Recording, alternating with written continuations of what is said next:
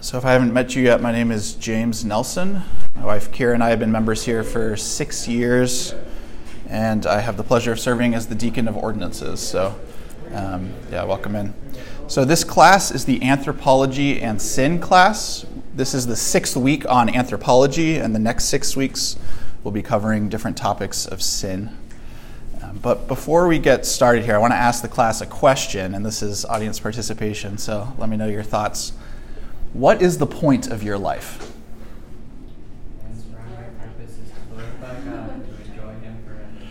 I got 2 people saying the same answer. Love it. Glorify God and enjoy Him forever. That's a good answer. Did anybody expand on that? What does that mean? Or do you have a different answer about what the point of our lives is? To live forever in relationship with God and be reflecting Him in His communicable attributes. Yeah, so glorifying God involves having a relationship with God, reflecting His communicable attributes. Any other thoughts? Philippians that describes the work that He's prepared ahead of time for us to do. So there is work to be carried out, tasks to be completed. Yeah, that's really good, and we will be getting into that in a little bit, so yeah, that's a good answer. But yeah, I think just most basically, God created man for His own glory.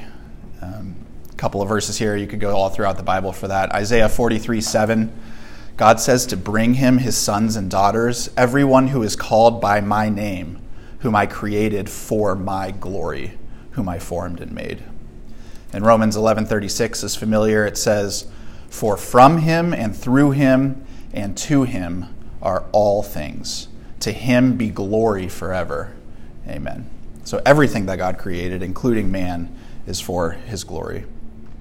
So in this class, we will think biblically about why God made man, namely about some key ways that man was made to glorify God, focusing on the creation account as we've been doing in this class, and also looking to other parts of the Bible. We'll focus on 2 key parts of man's destiny. You'll see on your handout there, the title for this class is The Destiny of Man, Work and Worship. So we'll be talking about those 2 key parts of how we glorify God. So just diving into the first section here, it's work. And letter A is labor or stewardship of creation for God's glory, just other words for work. So like I said, most of these anthropology classes have begun in the creation account in Genesis, and we will too. That's where God explains how and why we were created before the fall. In this class, we're looking for clues as to what God made man for. Why did He make him? So go ahead and open your Bibles if you have them to Genesis 1. We'll be looking at a few passages there, so it'll be helpful if you can look at them as well. In Genesis, right at the beginning of man, we see a mandate given to man. Genesis 1 verse 26 says, let them have dominion over the fish of the sea and over the birds of the heavens and over the livestock and over all the earth and over every creeping thing that creeps on the earth. And then skipping down to verse 28, God said to them, be fruitful and multiply and fill the earth and subdue it and have dominion over all creatures. That word dominion over, it's also translated rule over, govern, reign over. And then just verse 29 to finish this, it says, God said, behold, I've given you every plant yielding seed that is on the face of all the earth, and every tree with seed in its fruit, you shall have them for food. So we, mankind, are deputies of God in subduing the earth for His glory. We're to exercise God's rule and authority over all creation. The first thing that the Bible says that man is to do after God made him is to work. Part of what it means to be human is to exercise lordship over creation and give the world shape and order and design that reflects the truth and beauty of God. There are 3 types of work mentioned in Genesis 1 and 2. I just want to reflect on each of them really quickly. So again, 26 through 28, we just read, God says man will have dominion over all creatures. And then if you flip over to Genesis 2, verses 19 to 20, we see Adam naming the animals. So that's an exercise or an evidence of his dominion and rule over them. So another way to put this is that God gave man as a master whose work would rule over the irrational creatures. And this work reflects God because he has ultimate dominion and rule over all things, right? And he delegates some of that to man. The second type of work we see is there in Genesis 1:28. God tells man to be fruitful and multiply. That command reminds us that our destiny is to be communal beings, to inhabit and shape the social and natural world. So God commissions us to establish civilization and to develop culture. Randy Alcorn put it this way: culture is the natural God-intended product of his calling for mankind to rule over creation. And this reflects God's image because he's existed in perfect society forever in the Trinity, Father, Son, and Spirit. And then just point out a third type of work that we see here. If you flip to Genesis 2, could somebody actually read out loud for us Genesis 2, 5 through 9? So nice and loud for the whole class. Genesis 2, 5 through 9. No shrub of the field had yet grown on the land, and no plant of the field had yet sprouted. For the Lord God had not made it rain on the land, and there was no man to work the ground. But mist would come up from the earth and water all the ground. Then the Lord God formed the man out of the dust from the ground, and breathed the breath of life into his nostrils, and the man became a living being. The Lord God planted a garden in Eden in the east, and there he placed the man he had formed. The Lord God caused to grow out of the ground every tree pleasing in appearance and good for food, including the tree of life in the middle of the garden, as well as the tree of the knowledge of good and evil. Now, could you read verse 15 also? Yes. The Lord God took the man and placed him in the Garden of Eden to work it and watch over it. Yeah, so we see here God creating man and then immediately commanding him to work the ground. And that's part of the reason why he was made. He made man and he told him to grow plants to eat and to steward the earth. So God is clearly the one who created the plants. He put the trees in the garden. We see that. But he put man there to work it and to keep it. And this work images God because he's the one ultimately that makes plants grow.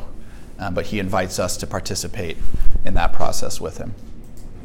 So just looking at this survey of the first couple of chapters of Genesis, one conclusion that we must draw from the creation account is that work is good. The Bible is clear that work is not a result of sin or the fall, but it's a God-given gift to man before the fall. God did not intend for man to be idle. The proof is right there in the beginning. Adam and Eve had work to do before the fall. Even if you look at Genesis 2:2, if you still have your Bibles open there, it describes God himself as working. It says God finished his work that he had done, and he rested on the seventh day from all his work that he had done. So God created, and he created us, and he invites us to participate in that creativity through our work. You'll see some passages here just on the second bullet of just other parts in the Bible that bear this out. The rest of the Bible assumes the dignity and the importance of work. We'll just look at a couple of passages. But would somebody mind looking up Ephesians 4:28? Ephesians 4:28. Who's going to get that? And then could somebody else go to Proverbs 12:14 through 20, or 14 and 24? Just two verses. You can grab that, Dan? Proverbs 12. Yeah, just verses 14 and 24. So you have Ephesians 4:28. Let's go ahead and read that. Yeah, do you have it?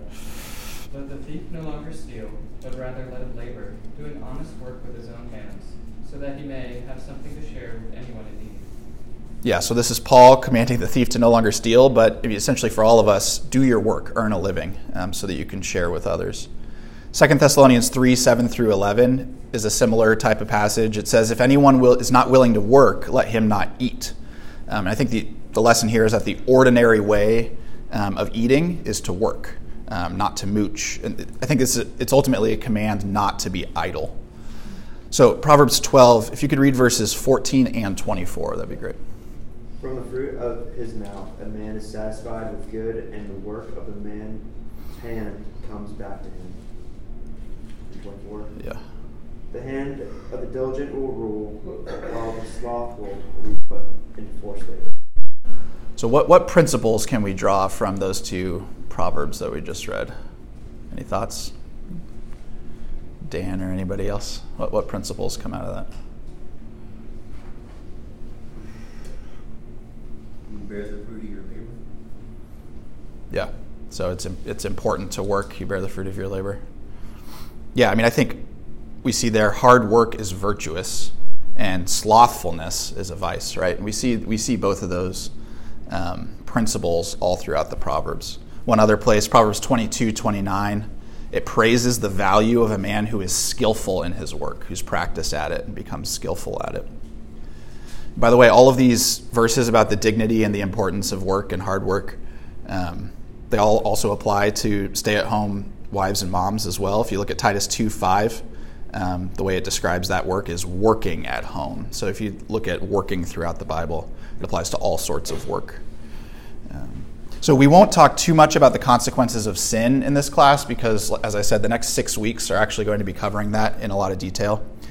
But on the topic of work, I think it's worth noting that many of the curses that you see in Genesis 3 are actually directly focused on work, and they show the importance and centrality of work to humans.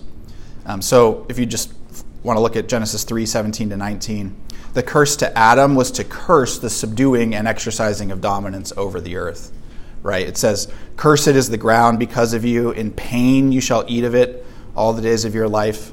Thorns and thistles it shall bring forth for you, and you shall eat the plants of the field. By the sweat of your face you shall eat bread till you return to the ground."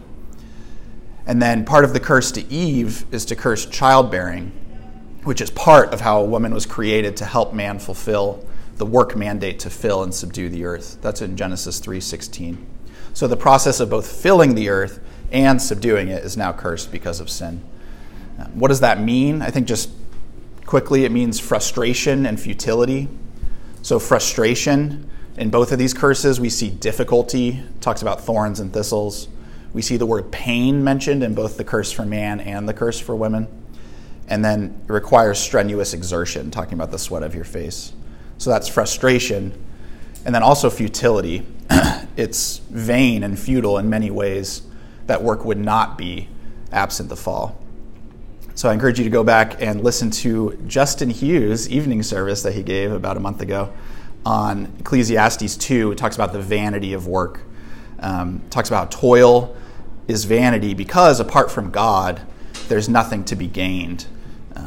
All of our work is left to somebody else when we die, and it's vexatious. And so there's no satisfaction in our work because of the fall unless we're trusting in God. So apart from God, work is now vain. But I think what we can learn again from Genesis 1 and 2 is that work is good and is still good, and it's part of God's plan to bring him glory. So looking at the third bullet here, we're just going to talk a little bit about how does our work glorify God? How does our work glorify God? So we mentioned, sorry, go ahead. Yeah. I was wondering if you've had any encouragement for people who want to see the command to work and to provide and to share and are unable to do it in ways that they think they should be able to. Like they can't provide an income, or there's just certain things that they're not physically able to do, either temporarily or permanently, or things like that. Yeah, and I think we've talked a little bit throughout this class, like in the body and soul class and some others, about, because of the fall, a lot of things are not how they should be, right? So some people are unable to do certain things because their bodies are impaired in a certain way or their minds are impaired in a certain way. There just aren't opportunities because of various circumstances. And so, I think none of this is to belittle any of that, just like none of the passages that we looked at from Paul and others are to belittle people who are unable to do certain things. I think some of those encouragements about the virtue of hard work is, working hard as you're able, I think is a theme that we see throughout. And part of why you should work hard as you're able is to take care of people who are unable to do that. And so, I think part of church as community is taking care of each other. So I hope it answers part of your question. But go ahead. I'm wondering also, in addition to that, would it be legitimate to be thinking about work in terms of stewarding the time well that God has given us? So let's say if I'm bedbound, so I can't be like earning money in a traditional job setting, and it's not like I can go, mow someone's lawn for them, things like that. But I could be praying for other people and or like saying encouraging things to others, like trying to use my time well that way. I know we don't usually think of work in that sense, but I'm wondering if that sort of goes along. Yeah, no, I think that's exactly right. And stewarding our time well is a good way to think about it. And even just looking on your handout here, we're going to talk about we're talking about work right now. We'll also talk about good works and what that means, how to steward our time. And then on the back, we're going to talk about worship. And those are other things that I think these are all connected and related things in ways that we can glorify God, with our bodies and our souls. So, yeah. So just for the sake of time, let's go ahead and move to this last bullet in section A here. How does our work glorify God? So we mentioned at the beginning that God created man to glorify him. Now we've seen in Genesis that God made man to work. So that raises the question, how does our work glorify God? So maybe a good way to frame this, and I want you to be thinking about the answer to this because I'm going to ask you, but a good way to frame this is to get at man's unique ability to bring God glory is how is our work different than animals? How is our work different than animals? It seems like at least some animals, like think about beavers or ants, are hard workers and they subdue part of creation to bring order out of chaos. Think about a beaver building a dam, for instance. But we've been talking in this class about how man is the crown of creation. Man is made in God's image. Beavers are not. So think specifically about bringing God glory. How does man's work differ from that animal work and bring God more glory? Does anybody have thoughts on the answer to that? There's a consciousness or an awareness of what we do that is lacking in the instinctual behavior of animals. Yeah. Consciousness of doing it for specific glorification purposes of our Lord sets it apart from somebody who's doing pre-programmed activities. That's consciousness of doing it for God's glory. I think that's a really good answer. Go Also ahead. the employing of reason that he's given us. Yeah, so using that reason he's given us. Think about Justin? creativity and beauty. So there's work that's just functional, right? Like using raw materials like the beaver just to build a habitat, right? But then there's creativity in how we work and there's beauty in how we work. So it's not just raw function. And then we also learn. We have the capacity to invent things in God's image as those who are highly intelligent beings. We can take iterations of what other people have done and build on that. Sort of we're more advanced in terms of things that we can do than we had 1,000 years ago, and that's because of how God made us. Yeah, so beauty, creativity, and then invention and building upon what's been done before. I think these are all great answers. Just one answer that I had written down here is we better glorify God by exercising our intellects and our moral wills and intentionally, like you said, working to glorify God with thanksgiving. And I think that kind of encapsulates a lot of what's been said. And actually, Zach last week in this class talked about our intellects and our moral wills. So I encourage you to listen to that if you missed it. But that's part of how our souls work. That's unique. So humans are morally self-conscious, and we make choices about our work based on motives that may or may not honor God. We may or may not be relying on God. We can image God through our judgments and will in ways that animals can't. So we don't just subdue the earth like a beaver does, right? A beaver is excellent in his craft, and we should be excellent too because God is a God of order and of beauty. But humans can and should intentionally do their work for the glory of their maker. As one theologian put it, I love this quote, it says, "In man, God has one through whom all things which flowed from him might, as it were, flow back to him. One who, as his steward, might collect the increase of all his creatures, acknowledge that it proceeded from him, and in suitable thanksgiving return it, as it were, to God." So one more time, man is a steward that might collect the increase of all his creatures, acknowledge that it proceeded from God, and with suitable thanksgiving return it, as it were, to God. So God doesn't need our work. This is, I think, another helpful clarifying point. Acts 17:25 says God is not served by human hands as though he needed anything, since he himself gives to all mankind life and breath and everything. He gives us everything. He doesn't need anything from us. But rather, work is a gift from God to us. He intends for us to show that God is our greatest treasure through our work, to glorify God through it and everything that we do. Would somebody mind looking up Colossians 3:17? You want to grab that? Colossians 3:17. Let me read. I'm going to read first 1 Corinthians 10:31. These are similar passages, but that one says, "Whatever you do, do all to the glory of God." And then Colossians 3:17. And whatever you do, in word or deed, do everything in the name of the Lord Jesus, giving thanks to God the Father through him.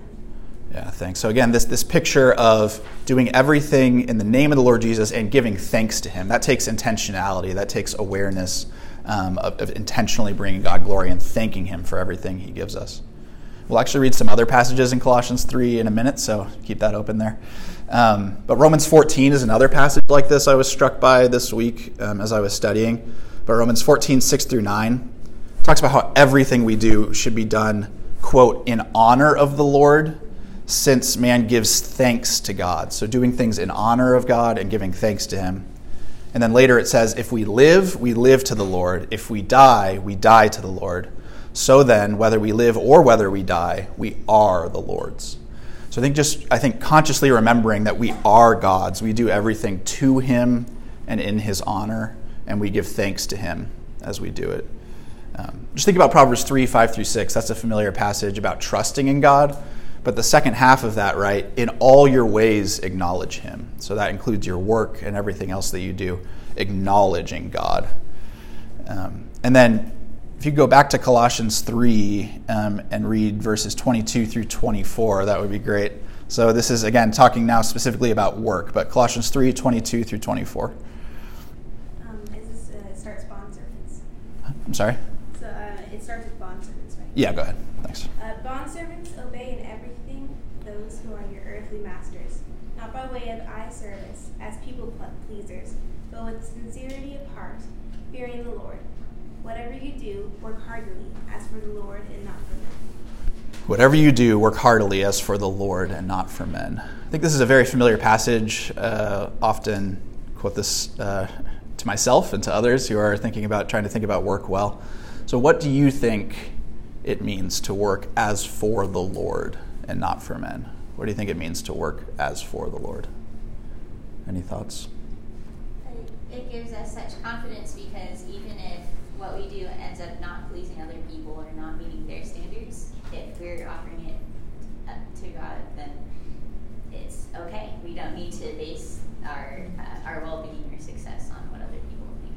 Yeah, that's great. And that's right in the text there. We should expect a reward from God, not from men. So, yeah, that's a really good point. Yeah, Justin. Just like working excellently, even in areas that are never going to be seen, right? So there might be things that are very visible that you're working on that you're going to get some kind of performance grade on, and you definitely want to work on those so you can advance. But even things that no one's ever going to see, they're kind of under the rug, but just doing those well, knowing that no one else sees them but God, and just striving to honor him in excellent work in all that you do. Yeah, that's very convicting. Thank you, Justin. But if you're kicking it into a higher gear because somebody's watching this project, well, you were doing something wrong before that, right? You should have been working hard even if somebody wasn't watching the project. And that's right there in the text too, right? It says, do not work for eye service, but with sincerity. I think that's what that's getting at. Any other thoughts, Kier? I think it's also helpful in when you're doing it for the Lord and not for men, and so you're not doing it for the accolades of men, kind of going off of what Justin said. And so much of what I do is for the accolades of men. In my simple heart, I want people to say my work is awesome, but I should be doing it for the glory of God and because I want to please my Savior, not because I want people to say I'm awesome. And I think that helps too when work goes really poorly, like if you desire to have a job and you're not able to get a job, or all those sorts of different things. I think there's so much of the fear of man wrapped up in work. And right there in the passage too, it says we should be fearing God in our work. So I think those 3 points are all really helpful about kind of starting to unpack what does it mean as working for the Lord. But I think it's clear from this passage and others, humans were designed to work for the Lord, both before the fall and after the fall. I want to give one other warning before we wrap up this section as well, which is to not be a workaholic, essentially, for lack of a better term. But Psalm 127:2, it says that we should not be eating the bread of anxious toil because God gives to his beloved sleep. So this is not a call to make work an idol or something that's more important than God, far from it.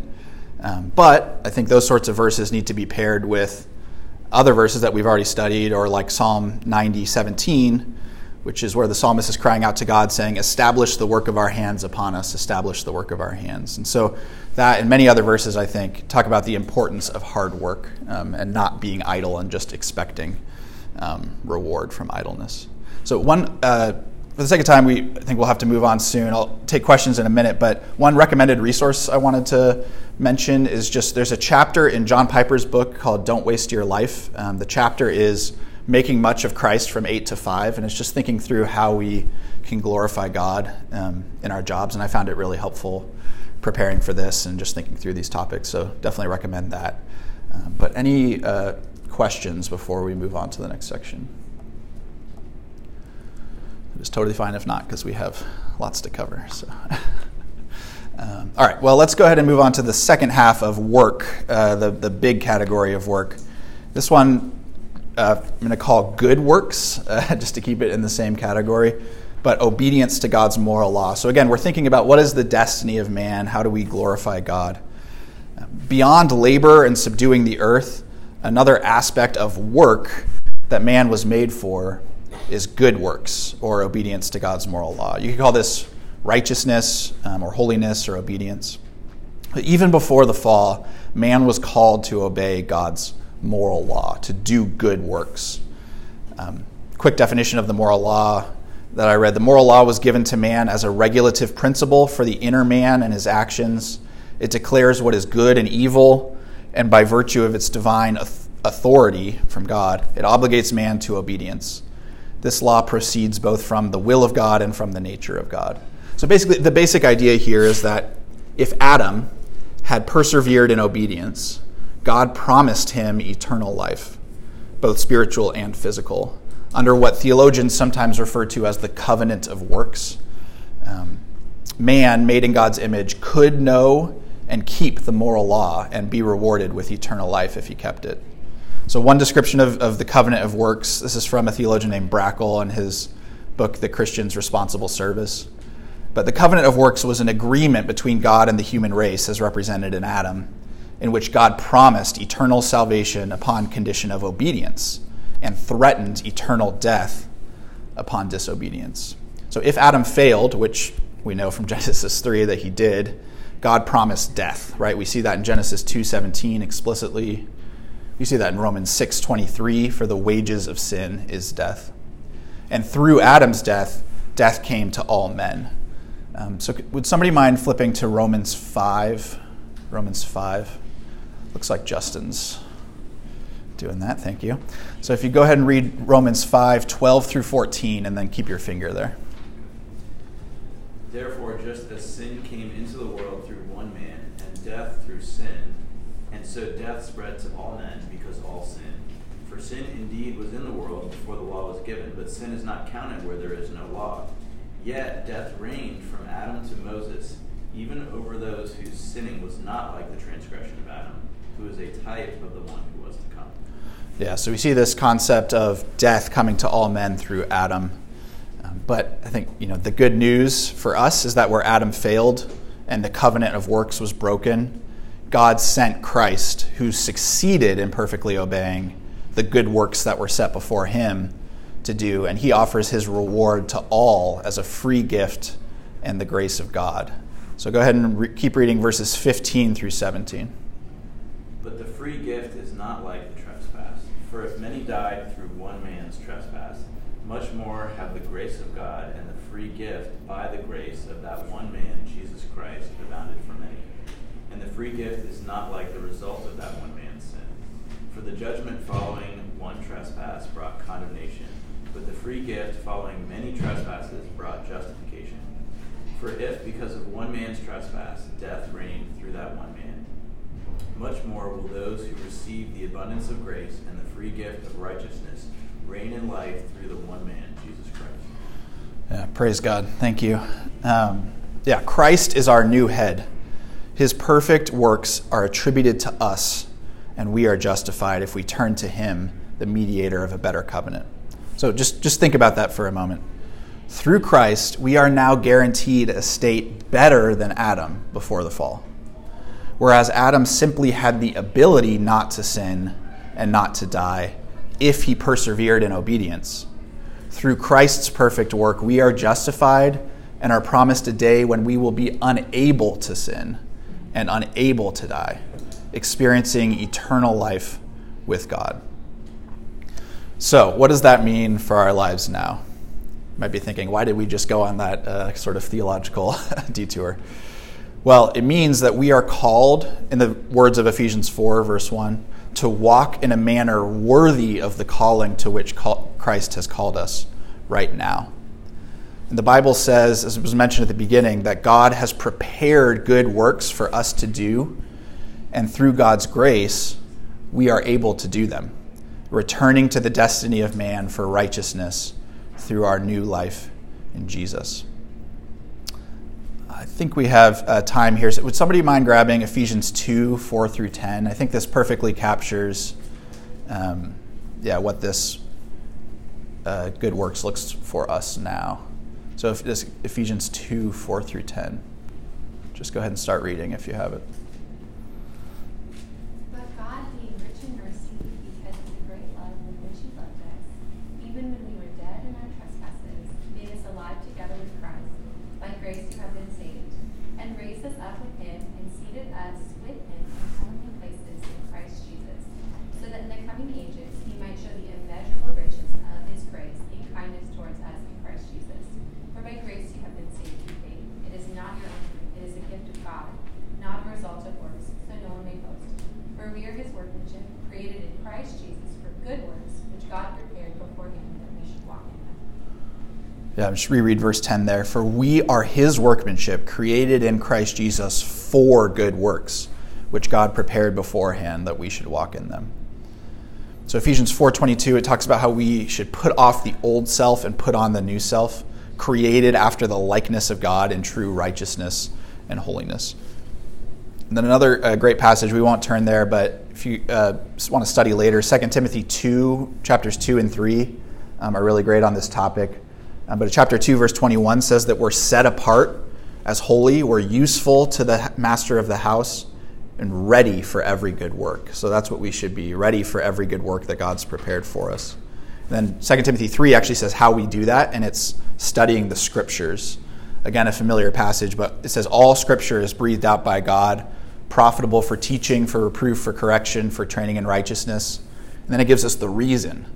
It says that the man of God may be complete, equipped for every good work. So equipped for all the good works that God has for us. So like Adam should have done, and Christ did do perfectly, we now can love others and do good works just as God has loved us and Christ did good works.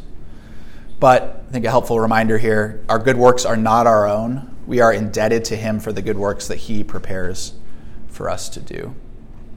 So before we turn the page and go to worship, I just want to pause, see if there are any questions on either of these first two topics or encouraging insights from these passages or on these topics that you think would be helpful for the class. Let's hear from two people before we move on.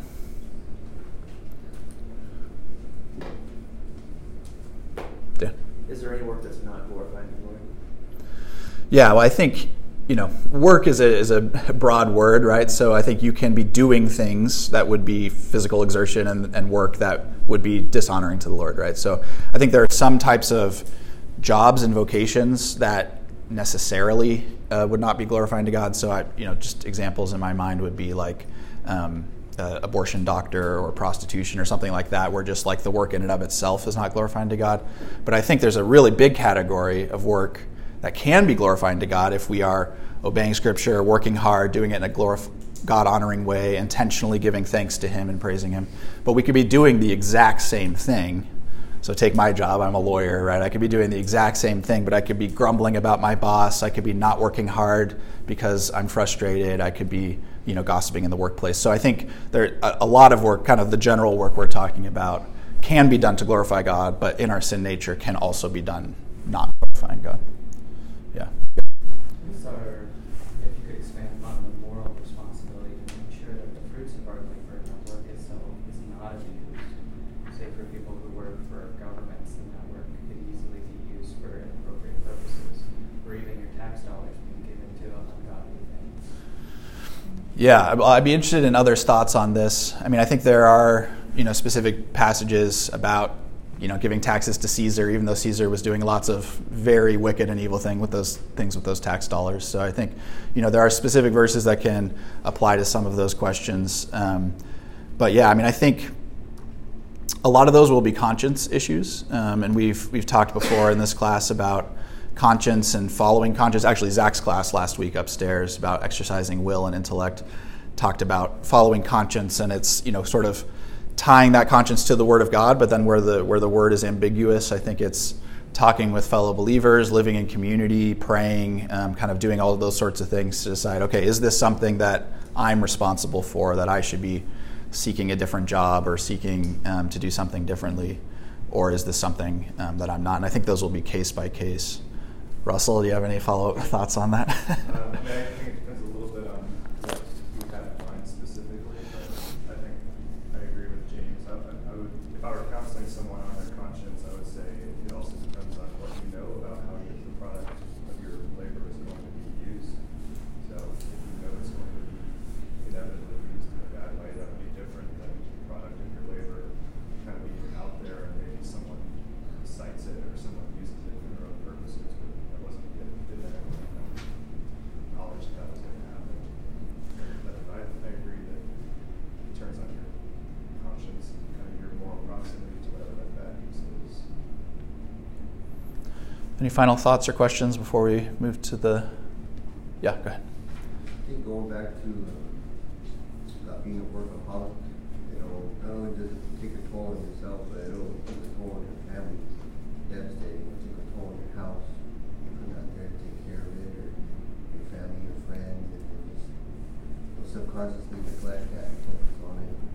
Basically, people are gone in your life. That kind of happened to me a little bit. I had a family member who was a workaholic who took out the family. God ended up taking him away. Ended up devastating, but ended up being better life for everybody else. So, interesting how it worked out. Yeah, thank you for that reminder. And I think that's part of why we paired this sort of working and also good works, right? Because part of our destiny is to love other people. And to even the verses about working hard, it's so that you can serve other people. So if your work is, if you're unnecessarily spending all of your time there neglecting to love other people, neglecting the good works that God has for you, that's not at all what his plan is. So thank you for that reminder. Just for the sake of time, let's go ahead and flip to the back let's talk a little bit about worship. And this could be a class in and of itself. It could be many classes, so we're just going to cover some basic topics here. But, we glorify God through our work and through our good works, as we just discussed. And those themselves can and should be acts of worship to God. And we also do that through explicit praise and worship to God. So Ephesians 1:11-12 says, "In him we have obtained an inheritance, having been predestined according to the purpose of him who works all things according to the counsel of his will, so that we who were the first to hope in Christ might be to the praise of his glory." So did you catch that? We are predestined to obtain God's inheritance so that we might be to the praise of his glory. So God wants an echo of his excellence in the hearts of his affectionate people. From eternity past, the triune God has glorified and delighted in himself. In John 17:5, Jesus prays, asking God to glorify me in your own presence with the glory that I had with you before the world existed. And then in John 4:22, Jesus counts himself among the worshipers of God. Through worship for humans, God invites us to join in what he is already doing. One just example of this, there's many, many throughout the scriptures, but Psalm 86:9, "All the nations you have made shall come and worship before you, O Lord, and shall glorify your name." So again, the same verb, glorifying God's name. So returning to Genesis just for a moment, some have said that Genesis 1:1 is the first call to worship, as it demands that we worship God for who he is and what he's done in creation. In the beginning, God created the heavens and the earth. Creation provides the foundations of Christian worship. Psalm 96, 4 through 5. I love how it puts it. It says, "For great is the Lord, and greatly to be praised. He is to be feared above all gods, for all the gods of the peoples are worthless idols. But the Lord made the heavens." So we worship God because he made the heavens. And then if you flip all the way to the back of the Bible, Revelation 4:11, right now we see that in heaven the creatures are worshiping God, and they're saying, "Worthy are you, our Lord and God, to receive glory and honor and power, for you created all things, and by your will they existed and were created." So at least kind of the first question here, what is worship? What are we talking about? We say worship, and I think there's a lot of different ways to define it. I'll give you sort of a longer theological definition and then a short definition that may be helpful.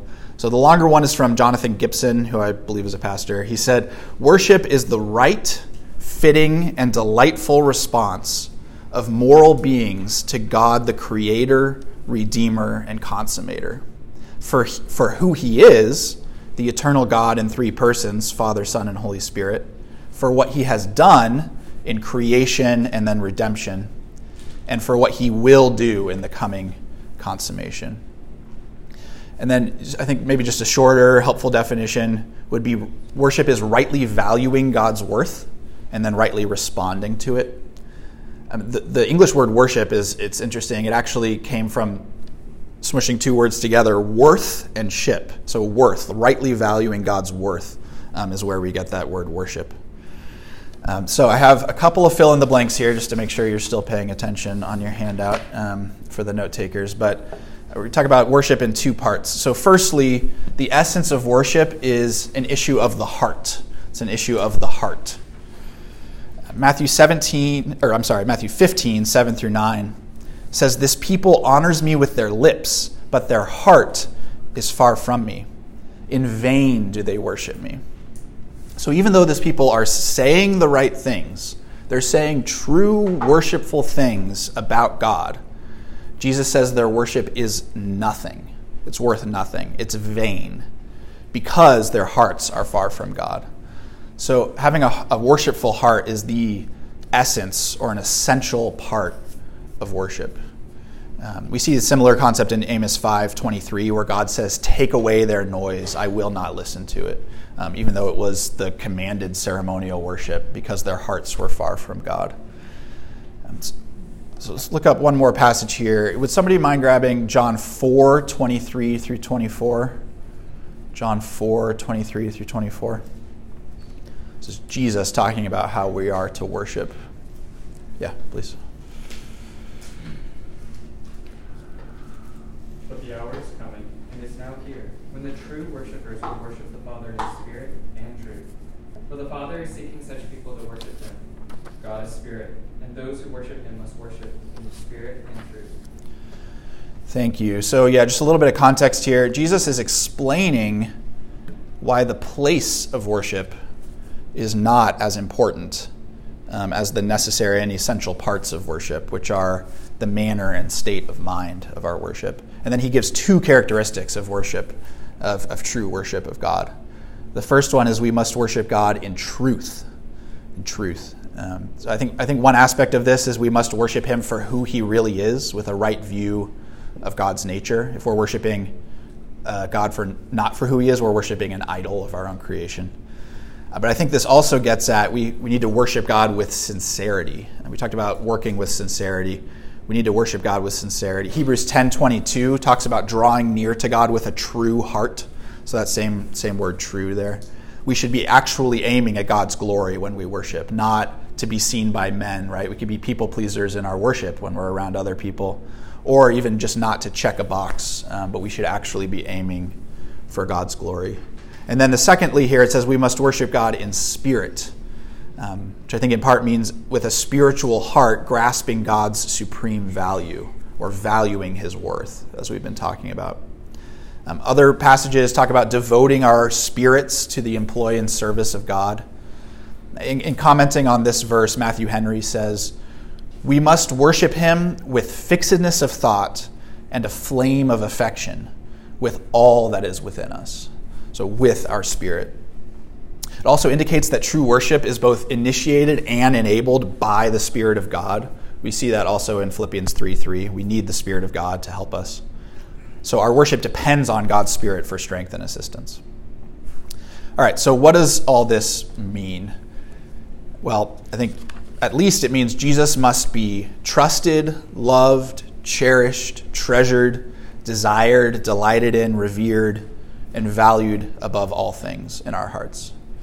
John Piper put it this way: worship is the natural response of the heart to rightly understanding and rightly valuing God.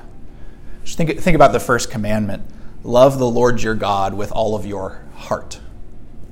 So I think a question that we should ask ourselves, what are we directing our affections, attention, and allegiance to? The one true God, or idols that can never comfort or rescue us? So I think as we come to worship, we need to have a rightly oriented heart. Let's go ahead and talk about the second section, and then we can pause for any thoughts or questions.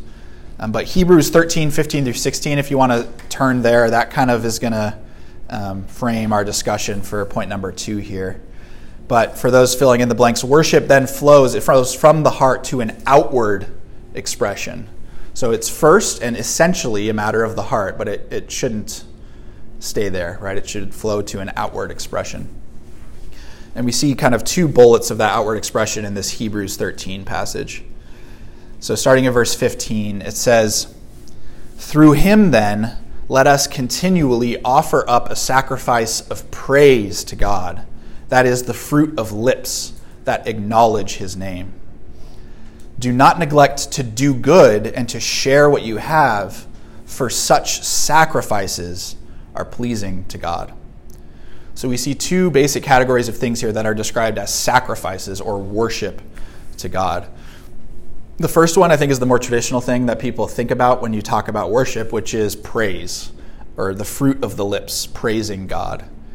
These are acts of praise and repentance, including singing and praying and repenting and confessing, but acknowledging God with our lips.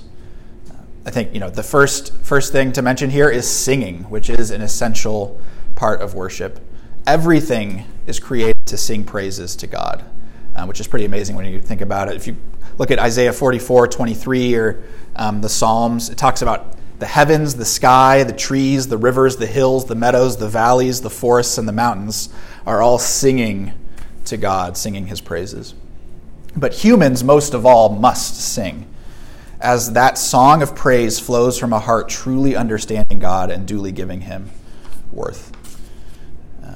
Ephesians 5:18 through 19.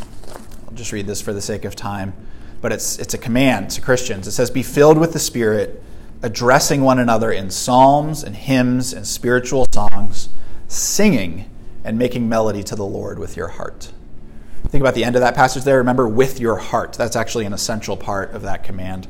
But one thing that we should be doing with our heart is singing to God and to each other. Thinking about praising God with our lips, this also includes praying and repenting and confessing. You think about the sermon last week on Psalm 3, talking about the importance of crying out to God. So you've got some passages there. But Job 1:20, in his grief, Job tears his clothes, shaves his head, falls on the ground, and worships God. I don't know whether that included singing or not, but it definitely included crying out to God and praying to him. Or Luke 2:36 through 38 talks about Anna before she saw Jesus in the temple. It says she was worshiping with fasting and prayer night and day. So those are other ways that we worship God with our lips. But worship also includes, I put down here, our hands and our feet, or love. So again, from that Hebrews passage, it says, "Do good and share what you have," which might seem, not necessarily worship, but it calls that a sacrifice that's pleasing to God in this context of worship. So this is another outward expression of our worshipful hearts. Just think about Romans 12:1. "I appeal to you, therefore, brothers, by the mercies of God, present your bodies as a living sacrifice, holy and acceptable, which is your spiritual service of worship." So we see these acts of service and love for other people as worship. And this kind of links up, I hope you see, with the second half of the work section on good works that God has for us and how those are actually worship to God. Again, think about 1 Corinthians 10:31. Whatever you do, do all to the glory of God. So one quote on this, which I thought was helpful. So worship at church is not just singing, right? It's also all of the rest of the parts of the church service. But worship does not end on a Sunday when we leave church. This is a quote from Bob Coughlin of Sovereign Grace Music. He said, I can continue worshiping God as I have guests over for lunch, clean up afterward, and take a nap later that afternoon. And my worship doesn't stop as I faithfully seek to exalt Christ in my home, workplace, school, or neighborhood by displaying a heart of grateful servanthood that has been transformed by the gospel. So you could call this work, you could call this good works, but we're seeking to be God's obedient servants in how we love and serve others. So before we get to this final point on worship being corporate, are there any thoughts or encouragements for the class on anything we talked about? Yeah. Can you expand a little bit more on worship being from the heart, being filled with the Spirit, and then feeling like that? Because there's like a juxtaposition there between a sacrifice and being a living sacrifice, and then always feeling like you want to be, if you feel like you've already sacrificed, are you the sacrifice? You know, like there's something I think there about obeying for the sake of obedience because you love the Lord and He told you to, versus you always feel like it, and that can still be worshipful. Yeah, I think that's very good question, and I think people talk about worship a lot and talk about feelings in several different ways. So one of them, which you didn't necessarily mention, but just like feeling sort of a high when you're singing a certain worship song that you love or enjoy versus other songs that like you don't enjoy as much, or serving God and really feeling love for God and love for others, or whether it's I know I should do this, I don't want to, but God help me to do this, sort of an attitude. I think as we think about feelings, I think what we want to go back to, we talked about the heart, is rightly valuing God and responding to how we value God. And I think as we sort of intellectually and with our judgments and wills, as we've talked about the operations of the soul in the previous weeks, as we understand and appreciate and value God as supremely important above all things, I think that should spur us on to do good works and to worship Him. And I think sometimes our feelings will be incredibly joyful and happy and align with that, and other times maybe not. But if our soul is valuing God rightly above all things, I think that's ultimately what God is getting at, right? And I think, different pastors have expressed this in different ways. John Piper's famous for his, God is most glorified in us when we are most satisfied in Him. Is that the... but, I think that sort of satisfaction and rightly valuing God is not necessarily like your emotions on a given day, but I think over time it will help to awaken our affections for God, and we will love Him more, even on days when we don't feel like it. Yeah. Would it be helpful to sort of think of the heart as both your feelings and your thoughts, then sort of incorporating those two together rather than kind of having them separate, so that when you don't feel or think certain ways, it's still a combination of how your heart is? Yeah, I think that's helpful. I was not... To be clear, I think when I use the word heart here, it was not meant to be as opposed to the brain. I think when the Bible talks about heart, it's often just talking about our soul or the center of us, kind of our the thing that's motivating us, our will or our conscience. And I think that's how we want to use it, right? It's the center of us, and it includes our emotions because we have emotions as humans. But yeah, I think you think about the marriage covenant, right? Like we are called to love one another, whether we feel it on a given day or not. But what that covenant does is it actually allows us to awaken greater affections for one another in a way that we wouldn't without that covenant. I think it's the same with worshiping God. Russell? Yeah, one other point on that. I think the Psalms, sometimes David's talking to himself, saying, "Oh, my soul, put your hope in God. Why are you cast down? Why are you in turmoil?" So there's a sense in which our emotions ought not control us insofar as that's what it's referring to with the soul. It's you're stirring yourself up to worship. I think there's part of that too that's important. Yeah, that's good. Go ahead. can you talk a little bit about, I think some vocations or employment, kind of the good works and the worship obviously align. Like if you're a nurse, you feel like what you do matters every single day, right? I have a friend who's an engineer at Garmin and helps make watches, and he was telling me one time, he's a Christian, he was like, I go to work and I argue about millimeters on buttons on the side of a watch. And he said it feels really futile sometimes. So what might you say about like the categories of, obviously like good works and worship align really well, but in some work, some 9-to-5 employment, that is obvious, and in millimeters on a watch, maybe it's not. So what encouragement could you give or could we give to our friends who kind of feel like I go 40 hours a week and do nothing that matters other than be nice to the guy in the cubicle next to me? Yeah. Well, I would not belittle the last thing that you said, which is like sharing the gospel with and loving those people around you. But I think, well, I want to recommend again, because we don't have that much time here, but the book Don't Waste Your Life by John Piper actually has a couple of chapters that really get at this. And it's about working from 8 to 5, how we glorify God with that. And it's kind of getting at, I don't really feel like what I'm doing is impacting the kingdom of God. But I think a lot of things that we talked about, right? So as you're making a watch, which has to be exact and beautiful, and it has to have all these things right for it to work, and then it does improve the functionality for people's lives and has all sorts of positive impacts. I think as we pursue excellence and as we work heartily as to the Lord with whatever we're doing, we're reflecting God, right? We're reflecting the image of God in creativity and design and excellence, and we're also working as to the Lord. So I think, honestly, Ephesians 2, what was it? I forgot what was the Ephesians passage? Does anybody remember? It's either Ephesians 2 or 4, but about working heartily as unto the Lord. I often come back to that as we're talking with, so I've got a group of guys that meets every other week, and it's, an engineer and PR person and a lawyer. And so, we're kind of in those sorts of jobs that aren't as obviously serving other people day to day. But I think just working hard as unto the Lord and then talking with community to learn about how we can be serving God more. I'm sorry I can't give a longer, fuller answer right here.